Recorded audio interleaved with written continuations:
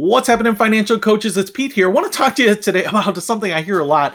And it's not just in financial coaching, but it's in life in general. And a lot of people say, go with your gut, trust your gut. And it's something that I see kind of more often in coaching, not just financial coaching, but in coaching in general, in that we tell people, go with your gut. What do you feel? And this is great if you're talking about love, if you're talking about things that we can't quantify, if we're talking about things that don't necessarily have a right or wrong answer, or if it's just exploration or just learning, right? Those types of things. But in finance, there are some right and wrong things. There are some things that we can do that will absolutely make progress, right? Saving for retirement, putting money into a retirement account will absolutely make progress towards getting there. It won't necessarily solve it, but not doing something, not putting money into a retirement account is obviously less impactful than putting money into a retirement account, right? So what I'm saying here is that one of the things that I hear a lot is trust your gut on this. And for a lot of us, we have clients coming in because they have trusted their gut, and the gut has made them, those gut instincts have made them make some bad decisions. Like, oh, I trust my gut that I want this new set of golf clubs, and so I bought it. I trusted my gut that, my family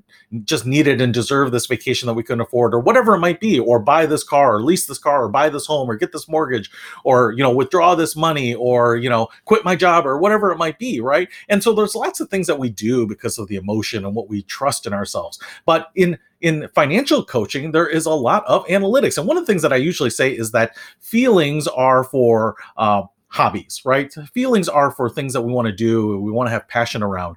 But data is good for making policies and making good decisions. Now, they aren't necessarily inextricable. You don't want to make them exclusively or mutually exclusive, right? You want to always have some sort of balance between them. But just always kind of reverting back to saying trust your gut can put people in some really bad decisions. They say, I want that Mercedes, but I know I should be buying a used car, and I want this new S-Class. And if you say trust your gut and say, listen, I don't know how I'm going to afford that car, but I'm going to do it. These are conversations I've literally had. I have had clients that were spending money, that were in a deficit each month, that had a mountain of debt. And what they said is, I feel like I'm trusting that something's going to happen in my life, that we're going to have a windfall somewhere, that I'm going to get that big promotion, somewhere, something about this year is, there's going to be something that's going to happen that's going to wipe out all this debt. I really feel it. And maybe you can. Maybe the law of attraction will allow a bunch of money to fall into your lap. But for people to bank on that, to bet on that, I think is a bad plan. That is hope, and that's very much not a strategy,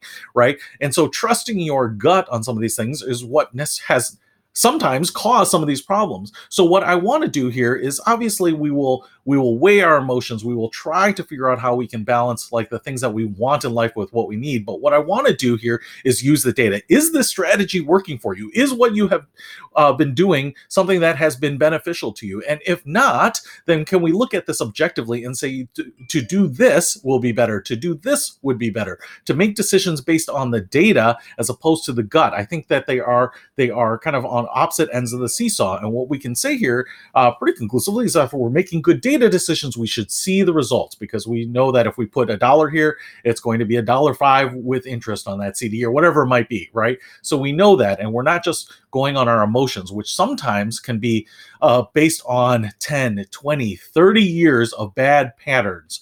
Of bad experiences where we are doing something that we think is going to change, that we think is working against us, but is ready for a reversal, right? I've heard a lot of people say, it's a reversion to the mean. I should be making this much money. I'm not, and I haven't made it for 20 years, but at some point my income has to go up, right? So trusting your gut, I'm okay with that. And in some cases, when it's not consequential in terms of numbers, in terms of numbers that affect our finances, then yes, what we want to do is we want to find satisfaction, happiness, fulfillment. But when it comes down to money, there might be right and wrong answers, and we want to use data. We want to use knowledge and experience and some of those things, and fuse that together with that emotional component, and not just say, hey, trust your instincts on this, because sometimes instincts have gotten people into trouble. So hopefully that helps. I'll see you later.